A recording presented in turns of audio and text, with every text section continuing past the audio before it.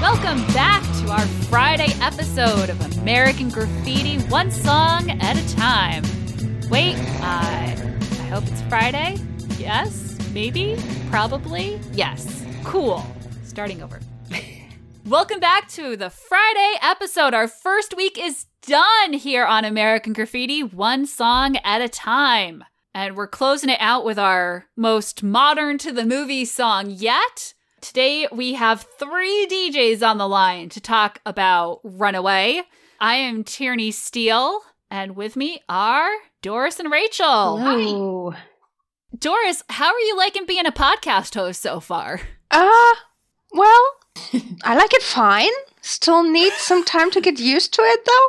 I was saying no pressure as you're on the air with the other hosts. Well, since I've only ever guested so far, yeah, it's gonna take a little time getting used to being on the other side of it. And I think you're doing a fine job. Yeah, we're here. We made it. We made it to the cruising scene. We made it to Friday night, and now we can go cruise it. Cruise right into Friday. Before we take off in our cars, I did want to give a quick shout out to the podcast that brought us together, the Indiana Jones Minute. Yes. Without which I would not know of your 2 wonderful ladies' existence. We were all guests on that show and in their listeners group on Facebook. It is the Gateway Podcast. Yes. It really is. Yeah, hopefully we will be hearing those hosts as guests later on in this season. Because yes, starting next week, we will have guests, ladies and gentlemen. Listeners of all ages. All you fine folks at home. Trying to cover all bases. After this week, we will split up into our DJ shifts and talk to guests about all the different songs in this movie, what they thought of the film, and then we'll reconvene later this summer. But we've got one last night out here driving around. I get to cruise in the Edsel. I claim that car. I like the Edsel. I really love Toad's slightly awkward turn onto the street. I feel like when I was learning to drive, I definitely did that a few times. Oh, yeah. Especially in a car that big, like the boat car. Yeah. The first thing that really stood out to me was the House of Fabric sign. Oh, yes. I didn't write down all the stores because they're passing a whole bunch of stores. I didn't write them all down, but the House of Fabrics, I was like, Joanne, is it you? And just the concept of cruising. It always, one of the towns near where we live always has a summertime car, like classic car show and cruise. And they will literally cruise. I mean, like this. They will just go all up and down the main street. So it's like, hey, I've seen that happen before. And exchanges at the traffic lights. Yeah, I love them passing things between the cars, like trying to get close up. My dad has some stories. He would go, he was quite the, no, I wouldn't say like troublemaker, but he had some adventures when he was growing up. He would tell stories about how they would go car surfing, where they literally would like go in the cars, kind of, go out and about cruising, and you would have to, you'd be in the car and you'd climb out and then climb over to the other car that your buddies were driving in, and they would play, I want to say, which I'll have to hit him up for some stories for future episodes, but I think they would play chase in cars or tag. But I'll have to clarify and get some more car stories from him. Yeah.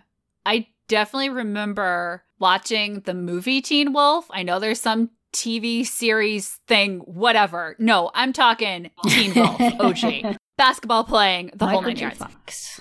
And they do the surfing where they get up on top of the car and pretend to surf. And I literally, that scene came on and my dad just turned to me and went, no. Don't do this at home. Because he knew we would try it if he didn't explicitly forbid it. Wow, that's funny. The other thing with the between cars is the conversations between cars. maybe a little less dramatic than passing a person in between. But there was a big innovation for filmmaking in this, in that Lucas set up a camera mount in the middle, and he just put a camera on both sides so that he could film both sides of the conversation in the same pass and save some time. Yeah. Because time was it was money. all filmed so fast. Yeah. And this was a film that came in on time and at budget. Like, it didn't really go over by much. Like, did I mean, it? they shot it over, what, like 3 weeks? 28 days. So 4 weeks. And Yeah, but like it's- $700,000. Yeah. It was, oh shoot, I don't remember who referred to it this way. Can I get my notes? Because it was someone involved in the production. Was it Lucas himself? Because they called it guerrilla filmmaking. Oh. This is the filmmaking that my friends and I, who wanted to be directors in the late 90s, wanted to do. Oh, yeah. Where you're doing it fast and dirty. You're not supposed to be, you're trying not to get caught filming where you're not supposed to. Dreyfuss. Richard Dreyfuss compared it to, he called it guerrilla filmmaking. And they were saying it made him think of the earliest movies where, like, they wouldn't even get permission to film. They would just film until they got chased away, basically. I mean, they were kind of chased away, right? They had to switch towns. Yeah. So I think this is San Rafael. Yeah, and they were actually going for Modesto, I think? Or was it something else? Well, it was based on Modesto, or they say it's Modesto.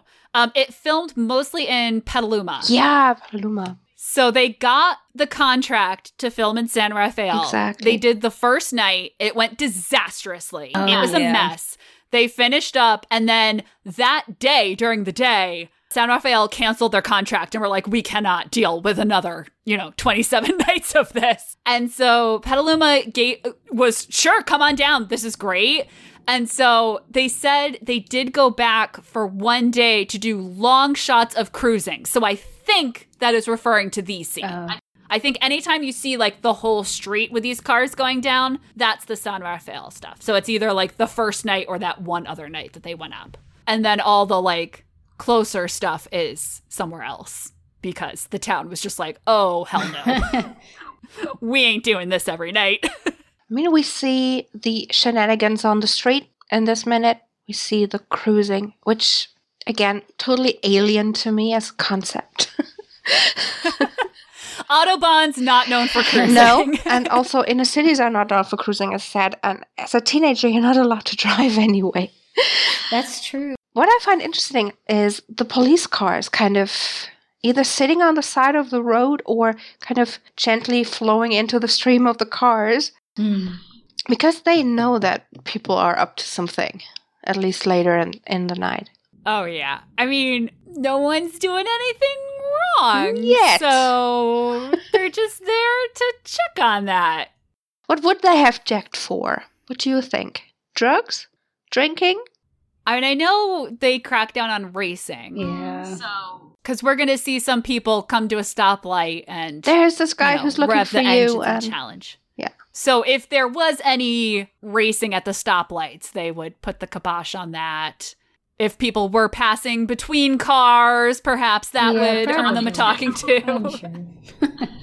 Yeah, in my hometown and the town. So my hometown was not quite a city, but large compared to, I think we bordered 6. No, must be only 5. But they were tiny. These tiny little rich towns with the most bored police officers in the world. I mean, on the plus side, the worst they were going to do was tell you to go home. But, like, they knew your name. They remind me of this because they knew where teenagers went. They would always, like, there were a couple, like, makeout spots, and, like, you would just drive by and there was a cop, like, parked in the middle of it, like, nope, not tonight. We know you don't need to be at the duck pond at 11 p.m. Thank you. Goodbye. Go home. But yeah, I do like the cop cars just flowing in and out of the traffic. Like they're cruising too almost. It kills me. I love Terry's face after the kid says, what a waste of machinery. And he's just like, He's thinking bad words too. He inherited that from Lori. But I feel so bad because in the script it describes he's thinking, why is this still happening to me in my cool car? It's because everyone knows who you are and they know it's not your car. Oh. He should have driven to the next town over to cruise. Yeah. But I think it ties into why none of us identify with the blonde and the T-bird of like, you think like, oh, I've got the cool car and now I will be cool. Yeah. And it's like, oh, no, I won't. You won't be cool as long as the same people are there with you. You are still you. You are just you in an Impala. And then he gets mooned. I know. By girls. So mad. Yeah. In Volkswagen Beetles. Yeah, the Beatles are back. Yes. I mean, this is the second time in 30 seconds? Minute? Yeah. That we see naked butts. I know. I was thinking that. I was like, oh man, he's probably reliving that pantsing experience he just had. And all I can think of is Tina from Bob's Burgers going, butts, butts, butts, butts. Very immature. I'm so sorry. Also, those girls in the car that do it to him, they seem older. Yeah. Maybe like college. I wonder because we're shortly going to see John pick up a group of girls that go to like the local college. Kurt has mentioned City College. So I wonder if that is a big thing for like the local. In ours, it was the community college, Norwalk Community College. Mm-hmm. And so I wonder if like still for college kids, this is part of the culture. Like cruising on a Friday night with your friends. That makes sense to me. Yeah, but that they kind of think of mooning Toad. I mean, he's so much younger than they are. How do they even know he exists? I wonder too. I wonder if they were just going to moon the next person they pulled up alongside. Probably. That feels a lot more realistic. So I thought that initially too. Like, okay, how do they know that, who Toad is and that like he's the one you would moon, because he's like the. But then it's like, yeah. If they're college age, maybe they're just like, okay, I dare, next person we see. Yeah. Because, I mean, I was never the mooner, but you gotta be prepped. You can't just moon with no warning. There's a sequence of things that need to happen. And I mean, being college age, maybe the mooner was a little bit inebriated and was just like, hey. And I just love his face when, he's like, oh, God, Probably the last thing he was expecting to see on a cruise down G Street. And women, too, and a woman, too. I was like, oh. I just started thinking about freshman year of college, and there was a lot of mooning. Probably the most in any 1 year of my life. Oh, wow. Because, we were on campus, so it felt like there are no grown-ups around. There is no one to yell at you for mooning your friends. And so it was just constant. And then, after that was the summer I was a counselor, and it was our first day off, and we were all swimming. And I learned the hard way that if you're wearing a string bikini and it comes off, your friends will not just hand it back to you. Oh. You are going to earn it back. And then my nickname was Flash for the rest of that summer. So, yeah. And then I went back to school and it was like, oh, we're all grown up now and mooning is no longer a thing. You either take that with your head held high and you're the cool girl ever after, or you're gonna be dead. Yeah, I mean, I had no problem. It was a group of like 5 of us that were friends, and they just called me Flash the whole summer. And I was like, yeah, that happened. The Flash. Come on. You're a superhero. Yeah. I know. Why wasn't that something that was on my radar at that point? I could have really worked that. But yeah. All of a sudden, this car full of college kids, it's making a lot more sense to me. But yeah, his faces, his reactions to these. Yeah. He's so mad and he has no outlet for that anger at all. Why is this still happening to me? I'm cool now. Yeah, I know. Can't you tell? You just get a feel for him because he's trying so hard, and this last 2 minutes have been like the most humiliating of his life, probably. He's the one on the emotional roller coaster. Absolutely. The highest highs and the lowest lows. So, what does the song tell us in this minute? I was going to say, all to the soundtrack of Del Shannon's Runaway. I had to say it like, I don't know that I can say it without that little away. My little I had runaway. this song in my head for the longest time after. It was a synthesizer. I'm so glad this is a Friday episode so it can be stuck in our heads all weekend. Yeah. And it will be stuck in our heads all weekend. I guess for the longest time, this was my favorite song of the soundtrack. I don't know why, though. I couldn't explain it. It's a great song. It's 1961. It was an absolute hit. I think my favorite trivia that I found about it was that a 1962 instrumental cover by Lawrence Welk also charted. Wow. Okay. And I need to look that up. Then I got to go down a really fun rabbit hole about electric keyboards because, again, having talked about Close Encounters of the Third Kind a lot. Oh, yeah, true. When I see that something is the forerunner to the Moog synthesizer, I now know what that means. So yeah, this song was basically designed to show off Max Crook, who was the keyboards player's Musitron, his own invention. He was the hot rodder of keyboards, as far as I can tell from this description. Well, that fits like a glove. Right? A Clavoline-based electric keyboard. Clavioline.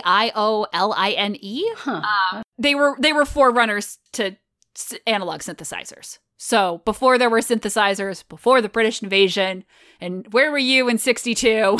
Not born we yet? had this Musitron by Max Crook. Of Del Shannon. Yeah, apparently they had recorded it as Little Runaway, and it didn't have that big breakdown. The do do do do do do do do do do do, and so they added that, and that's when that version became a hit. And I can see why. Yeah. I mean, still to this day, I connect that song because it probably was the first time I heard it in the movie. I still connect it to driving. Yeah. It instantly makes me feel like sitting in a car and driving really fast, by the way. Rachel, do you have a driving song? I'm trying to think. Not really. Yeah, I can't really think of a specific driving song I have. It's so funny though, Doris, the way you said that, where you're like, I just instantly think of driving. I was like, oh yeah, I know what you mean. Well, and driving fast, although the cars in that scene aren't driving fast. But then I usually listen to music when I'm driving. I usually don't listen to music when I'm around the house or something. So when I'm driving, I'm usually on the Autobahn. So yeah, we're going fast. Mm-hmm. Yeah. That's my thing. I have to be really careful because I am definitely one of those people who associates... How do I want to phrase this? When the song is fast, I go fast. It has been a problem in the past. I know that. And it's like, what were you thinking? And I'm like, I wasn't. I was just going at the speed that the song seemed to call for. I'm sorry. I just feel it's like with everything, with the pandemic going on, it's like I kind of blank because I'm like, I haven't really driven in a long time. So I'm like, I don't know. Kind of switch from listening to like audiobooks or podcasts and music. I'm kind of in between. So I'm like, oh, I don't know. Well, I haven't been that stuck at home like other people have because I still need to go to school. Okay, yeah. We had in-class teaching up until Christmas break. Wow. But, yeah. I do have a modern day musical suggestion. I don't know if we want to make this a thing or if we just want to do it because this is the only one I can think of. But there is a song, it came up on my Spotify, totally random. I would never have heard this, called My Church. It's by Maren Morris. Maren Morris, and it's all about how driving, listening to music is her church, is her spirituality, and I love it. So I was something that came to mind given our discussion today. Modern day cruising. There you go. Anything else for this segment? I'm good. All right. Well, I just want to thank our listeners for sticking with us through this first week. I get the nervous, excited feeling when I start a new podcast. So it's very good to talk to you guys. First of all, it's nice to talk to people. It is. Yeah. People who don't want to talk to me about Play-Doh, especially. It's nice to talk to other grown-ups about a movie that we love. Darn it, I was just going to talk about Play-Doh. Aw. No, I'm just joking. Sorry, I'm going to have to save it. Tierney, what kind of Play-Doh do you recommend? The free knockoff brand that I was given in a birthday party goodie bag. Ooh, wow. Seems to be a winner so far. The kids in the movie do not have those problems. No. Not yet. No, not yet. Although I did love in the screen test that they did, it was a group screen test, and it was Richard Dreyfuss, Ron Howard, Paul Le Mat. First of all, Paul Le Mat's hair was out of control. Sideburns and mustache everywhere. Wow. It's fantastic. If you can find a picture, I highly recommend it. But also, Ron Howard has sideburns, which is delightful, and acne. And it's just the most perfect older teenage boy you've ever seen. And then we're reminded that it was shot in the 70s. Oh, yeah. It's amazing. There's so much hair. But yes, I highly recommend that. And there is one, because they were basically told to improv. They knew their characters, but they hadn't memorized lines or anything yet. And so Kurt is saying, Steve, if you stay, Lori within a year is going to be, and he starts miming pregnant. And so I'm making fun of him for that. Oh, that is mean. And then, of course, the joke is that Toad doesn't get what he's saying. Wait, what? What will she be in a year? And he's like, please don't make me say this about my sister.